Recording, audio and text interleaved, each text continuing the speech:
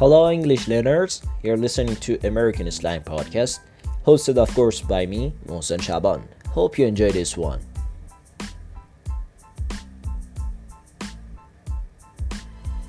What I'm gonna teach you today used when your team lost, and you're really disappointed. مجددا سلام عرض میکنم خدمت شنوندگان محترم American Slang Podcast. امیدوارم حالتون خوب باشه و البته همیشه تیم مورد علاقتون ببره تا هرگز ناراحت و مایوس نشید. خب اصطلاحی که قراره امروز به اون بپردازیم دقیقاً در چنین شرایطی به کار میره، یعنی درست زمانی که تیم مورد علاقه شما بازی رو ببازه و شما ناراحت هستید. خب در این مواقع شما میتونید از این اسلنگ استفاده کنید. I'm devastated or I'm gutted، یعنی که داغونم. امیدوارم که هیچ وقت داغون نباشید.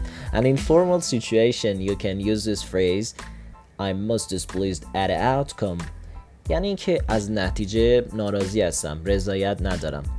Hope you enjoy. Stay tuned. Peace out.